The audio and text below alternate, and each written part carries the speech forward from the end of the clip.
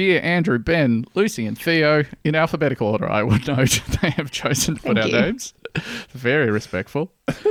I'm writing to you while I listened to episode 231, Dutch Watch Inferno. During the episode, you wondered what an uncontrolled New Year's Eve looked like in the Netherlands and why the Dutch are so terrible at fireworks. I can shed some light on this because I was born with this terrible affliction. I was born and grew up in the Netherlands. Dun, dun, dun. Many people have gone on to lead normal lives after this. Easily 17 million people around the world have grown up with this exact disease. Firstly, you wondered why there is not a Fireworks 101 class in the Netherlands. There is.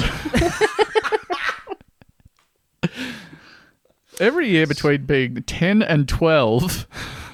government employees visited our school to tell us to use slow matches or cigarettes, not lighters or matches. Oh my God! 10-year-olds, take the cigarette out of your mouth and use it to light your government-supplied Use firework. a lighter. Use a cigarette. To throw them away from people. Bless you. I'm so Bless you. so captivated by the image of all of these like smoking 10 and 11-year-old Dutch children.